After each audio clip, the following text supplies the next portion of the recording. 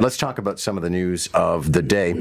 I want to actually start with John Tory. Here's, as Andrew Sullivan would say, the money clip where he declared nobody really cares about the strong mayor story. I'll just tell you something.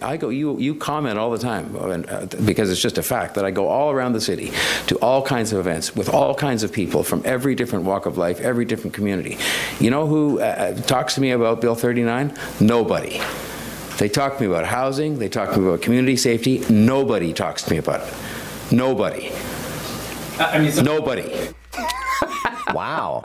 The adjective I used in the first hour of the show was shirty. You're very kind. Yeah. Yeah, our good mayor, who I disagree with on a number of policy things, and I can get shirty with him as well. But he's a good man, sure, and he is exactly what Toronto wanted. And so, is he doing a good job or a bad job? That's in the eye of the beholder. But he does not like to be disagreed with.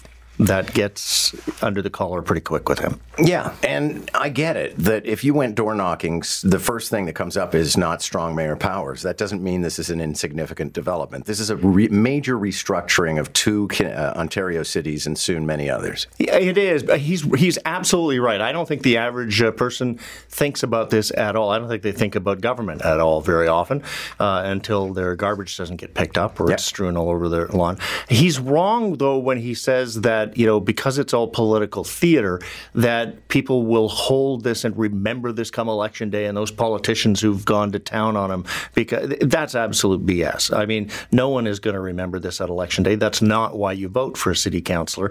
That's part of the reason why he needs strong mayor powers, is because we vote for city councillors based on whether or not they're going to put in speed bumps in our neighborhood, and not about, what's their approach to fiscal management, because we look to the mayor for that, but the mayor's never had the powers. I think the average person, if you pushed them hard on strong mayors, would think that the mayor has always had these powers, and he hasn't. Meanwhile, cost of rentals in the city of Toronto continues to go up. And, I was talking with George Legojanis at CP24 earlier this morning, and I said, you remember when they told us that rentals were going out of style and that if you had a rental unit, you were going to lose money on it? Yeah, I don't think they said that for very long. But here's the thing. I mean, how could they go anywhere but up? We have made the cost of rental accommodation go up. We've made the desirability of owning and renting property to people go down.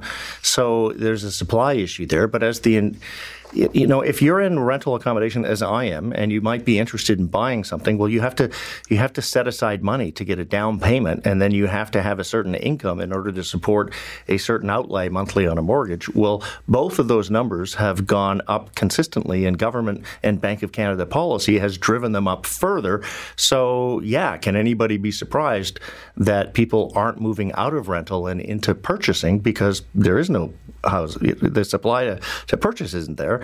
And the cost of doing so, we just keep pushing higher and higher. Even though it's moderated a little bit with the interest rates, it's still way out of reach of most people who are renting. I promised everybody I was going to ask you about this story. It's a column by Konrad Yakubowski who says, the headline tells you everything, has support for Pierre Polievre already peaked. I always think anybody who makes any kind of fearless prediction about a political narrative is being foolish and maybe sometimes aspirational. Yeah, well, there's a Leger poll that was published yesterday that showed that the Conservatives are still holding on to their slight lead federally over the Liberals, but I filed it in my show prep under the category of today in absolutely useless and irrelevant polls, because who cares what it is today? It doesn't really matter. Yeah. Because people said Stephen Harper would never be elected. They said Justin Trudeau would never be elected. And they never would have been until they were.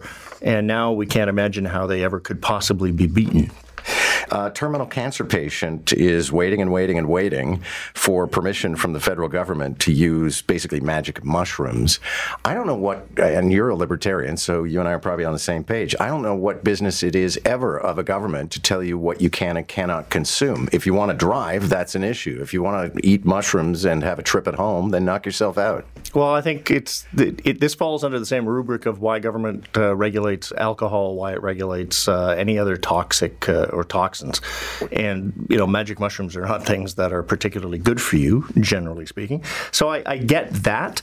But this story, I see it in a different way. This is a man who had permission for a year to use them under a special license because we are looking at the medical use of these hallucinogenics. And the most appalling part of his story is that he had a 1-year exemption to use this. He's asked if it can be extended. This is for palliative care. He's got a terminal diagnosis, and the government simply hasn't even responded to him. And that's what appalls me. It's another example of our government, in this case at the federal level, completely forgetting how to do their jobs or what their jobs are. So set aside whether or not psilocybin should be used for medical purposes and whether he's the right person to be trying it. It's just absolutely piss poor government service.